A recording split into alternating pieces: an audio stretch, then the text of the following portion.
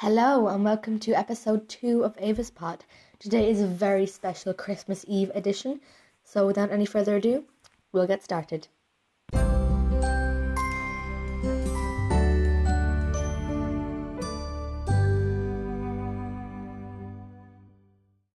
Yes, it's the 24th of December, which means it's Christmas Eve at last. I can see why Christmas is one of the most favourite times of year. Letters to Santa have been written and sent away, presents have been bought, and families coming home for Christmas. It truly is the most wonderful time of the year. Today I'm going to be sharing with you some of my favourite things about Christmas, my favourite music, books, and all that kind of stuff from the past few weeks. I think we'll begin with my favourite part of Christmas. I really like Christmas Eve today because it's kind of quiet, but it's festive at the same time, and it feels really nice to know that Christmas is just a few hours away, but you still can relax and you can still enjoy the day before all the Christmas feasts happen and the gift giving. I just love this time of the year because every Christmas Eve I have a kind of a routine that I will do. I'll wrap all the presents I've bought. I will leave biscuits and milk out for Santa. I will make sure I have everything ready for the next day. I do everything in advance. So yeah, I'm really excited for this Christmas. I think it's going to be a good one, and I hope it's a good one for everybody. I would also just like to apologise for the lack of posts on the blog recently. I haven't been as active as I know I should have, but I will be posting there today and maybe tomorrow. I'm not sure yet. I will have to see how the day goes, but yeah, I'll be posting there later today, so I will leave the link in the description, as always, for you to go and check it out. Then I think that's everything about the blog for the moment. There's nothing that I need to tell you about. There's no surprises coming up. So yeah, that's what I'm doing for the blog this Christmas anyway. It's going to be the first Christmas with Ava's blog and now Ava's Pod, which is exciting. I know I only have 2 podcast episodes, but there will be more in the new year, I promise. Now on to my favourite things of the past few weeks. There are going to be a lot of books in this list because I have been reading a lot over the past few weeks. I know now this series of books is a bit old, but it's really enjoyable. I'm currently on the 4th book, I think. And the series is the Cherub series by Robert Muchamore. So it's by a man called Robert Muchamore. I'm going to read the blurb for the first book. The first book is called The Recruit. Let's read the blurb. Okay, so a terrorist doesn't let strangers into her flat because they might be undercover police or intelligence agents, but her children bring their mates home and they run all over the place. The terrorist doesn't know that one of these kids has bugged every room in her house, made copies of all her computer files, and stolen her address book. This kid works for Cherub. Cherub agents are aged between 10 and 17. They live in the real world, slipping under adult radar and getting information that sends criminals and terrorists to jail. For official purposes, these children do not exist. Now, I don't know if I'm pronouncing the word cherub right. It's spelled Cherub, and I don't know exactly what it means. I could be completely wrong. I probably am completely wrong, but I think it is like if you were to describe somebody as a cherub, it would mean they're young, I presume. I don't know. But no, I'm really enjoying this series. The first book involves the main character, James.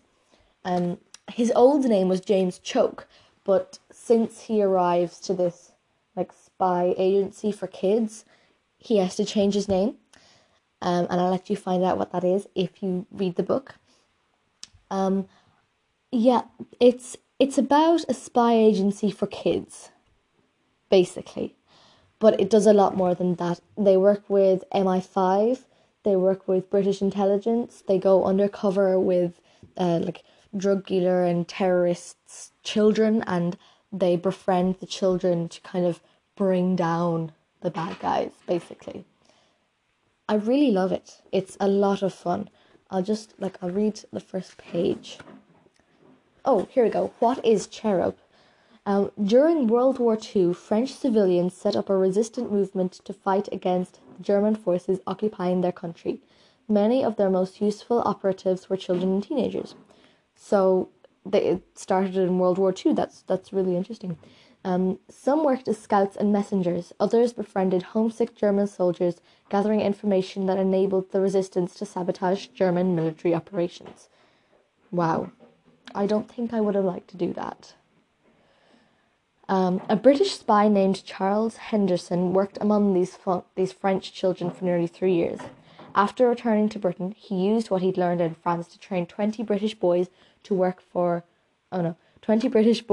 work on undercover operations. The codename for his unit was Cherub. And every time they say the word cherub in this book, it's in all capitals, so I presume it's pretty important. Henderson died in 1946, but the organization he created has thrived. Cherub now has more than 250 agents, all aged 17 or under. Oh my gosh, I didn't know that it still went on. It doesn't say anything about it being real, but these books were first published in 2004 in the UK. So I think it shut down in the late 90s, we'll see. Okay.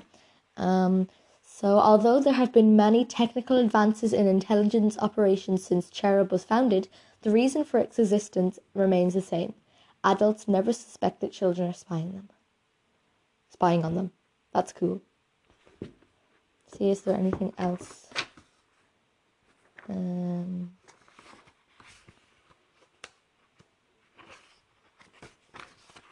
I really hope there is, because it doesn't tell me. Oh, it has a timeline.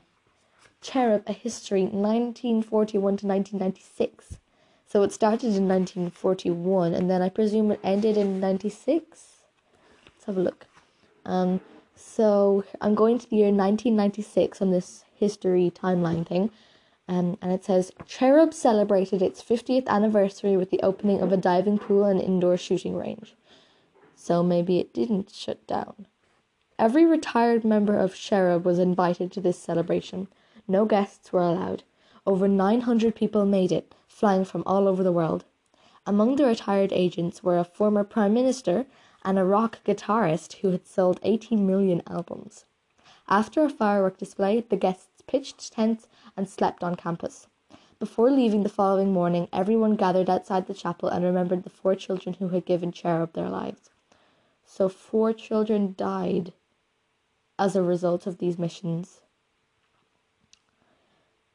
It says here in 1967, Catherine Field, it doesn't say how old she was, but she became the 3rd Cherub agent to die on an operation. She was bitten by a snake on a mission in India. She reached hospital within half an hour, but tragically, the snake species was wrongly identified, and Catherine was given the wrong antivenom. That's so sad. That's incredibly sad. I would have loved to do this. I don't know if it's still going on. I don't know. I'd like to find out. I'm pretty sure, though, if you looked it up on the internet, you wouldn't get many search results, because it's very hush-hush. It's very secret, I think. It doesn't say anything else about any other pupils who died on missions. No, it doesn't. So I think what happens is, if you're orphaned by your parents, if your parents die, or you can't be looked after by your parents, and if you have a higher than average, above average IQ level, I think, you go to Cherub, and as long as you're kind of over the age of 8 or 9, I think is what it is, or what it was in the book anyway, you did all these tests, and then you did a basic training course for 100 days, which I don't think I would have done very well in because it sounded like the most grueling and horrible thing you would ever have had to do. I don't want to do that. It's just the missions for me sounded like a lot of fun. It is a great series. I'm currently on book 4, which is The Killing, and I'm really enjoying it. So I would recommend them to anybody who's a fan of The Hunger Games or action thrillers like that. It's very, very good. Okay, so that's my favourite book at the moment done. I have been reading some other books, but I think that's enough time on the books for now. I have a random fact for you. Did you know that if you cook a turkey with the foil on, if you put like kitchen tin foil on a turkey and then you bake it, you don't bake it, you roast a turkey. I don't know, I've never cooked a turkey. But you're not supposed to put foil on it because if you put the foil on top of it and then put it in the oven, it's supposed to make it go really like rubbery and soggy, which you do not want. I listened to a podcast yesterday and there was a turkey expert. Yes, a turkey expert. I don't know how you become a turkey expert, but apparently he had over 1,000 turkeys on his farm and they basically do nothing all day. They wake up in a woods. They get up in the morning and they're in a woods, and then the turkeys, not the farmers, but they get up in the morning and they're in a woods and they snuff around for a while, and then they're called back into their, I suppose it's like a hen run for chickens, only for turkeys. They're called back in there and they get fed, and then in the evening times they'll go up onto their roost and they'll get up at dawn and start it all again. No, I'm not a massive fan of turkey, but that was actually a really interesting podcast. It was the 5 Live Science, I think. I think it's by the BBC. But you can check it out on all the major podcast platforms. A lot of people seem to think that turkeys are ugly. They are related to the vulture, which I didn't know, and it surprised me. Yes, so I think that's where people think they're ugly, but really it's just a little dangly bit on their throat that you can see that's vulture-like, and they've got a bit of a curved beak as well, and quite long talons. I'm just copying this from the turkey master, the turkey expert. He was on the podcast and he was telling the presenters all about his turkeys. And yeah, apparently they're beautiful. If you take away, well, obviously don't take away the little red dangly bit. I don't know what that is. I will find out. But if you just look at the turkey itself and not its dangly red bits on the throat, it's a pretty nice looking creature. I mean, the feathers are pretty. There's actually a breed of turkey and breed, maybe. There's a breed of turkey and it's got iridescent feathers. I don't know if that's with all turkeys, but apparently if they're like really well looked after, their feathers go really shiny and like iridescent. That's cool. Shiny turkeys, that's cool. No, I have to say, if I were to keep any kind of bird, I would keep chickens because they're nice to keep, and they're easy to keep as well. But turkeys make a lot of noise, so yeah, no, they wouldn't be the best if you wanted to keep a bit of a quiet animal. And chickens make noise as well, but they're just more pleasant to keep, I think. I would just prefer to keep chickens, yeah. Okay, that was a very random rant about turkeys. I was meant to only tell you about the foil thing, but there you go. I'm going to go straight on to my favourite music of the past few weeks. And it's definitely changed quite a bit because, okay, I've got a long list of music that I like.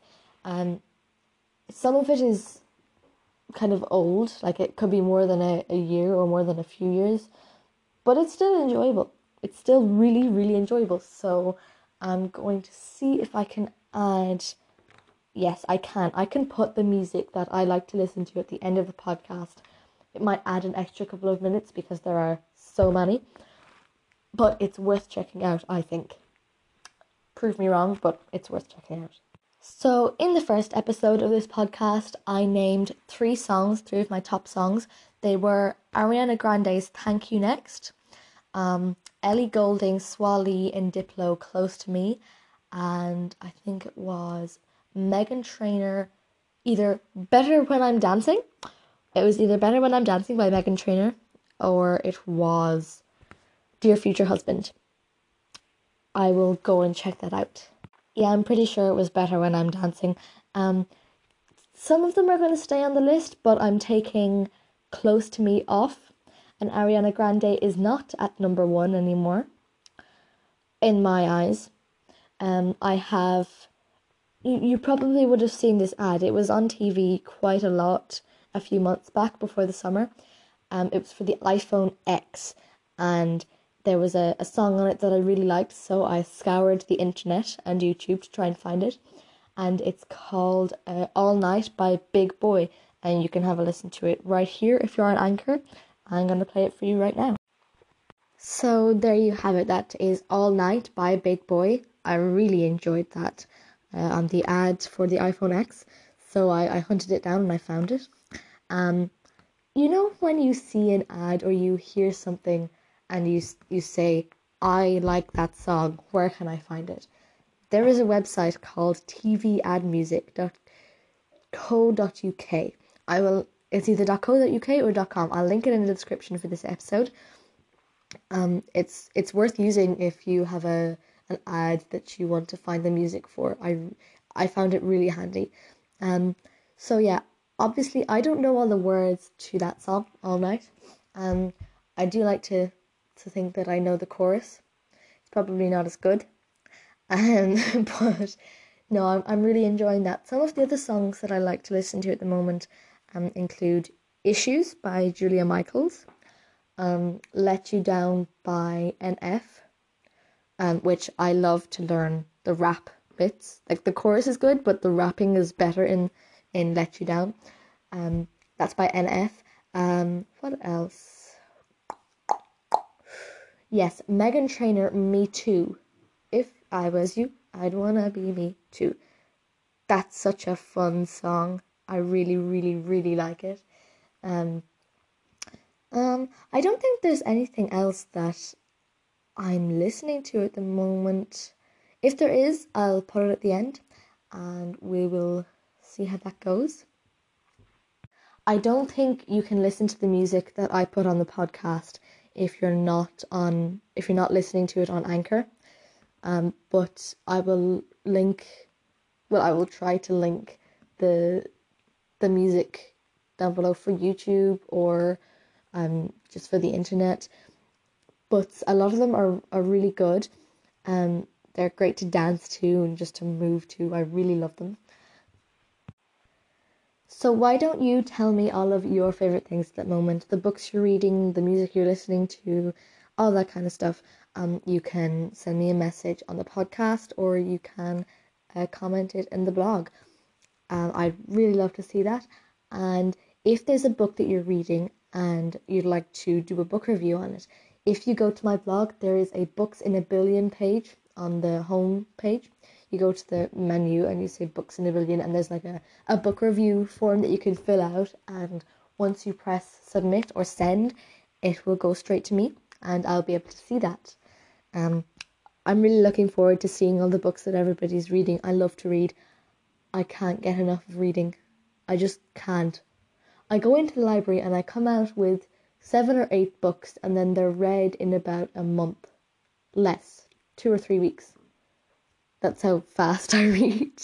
But no, as I said last episode, reading is so important. It gets you loads of places. I didn't know what I would do if I couldn't read. Like if I had no books, I would go mad. I have to have at least 2 or 3 books that I'm going to continue.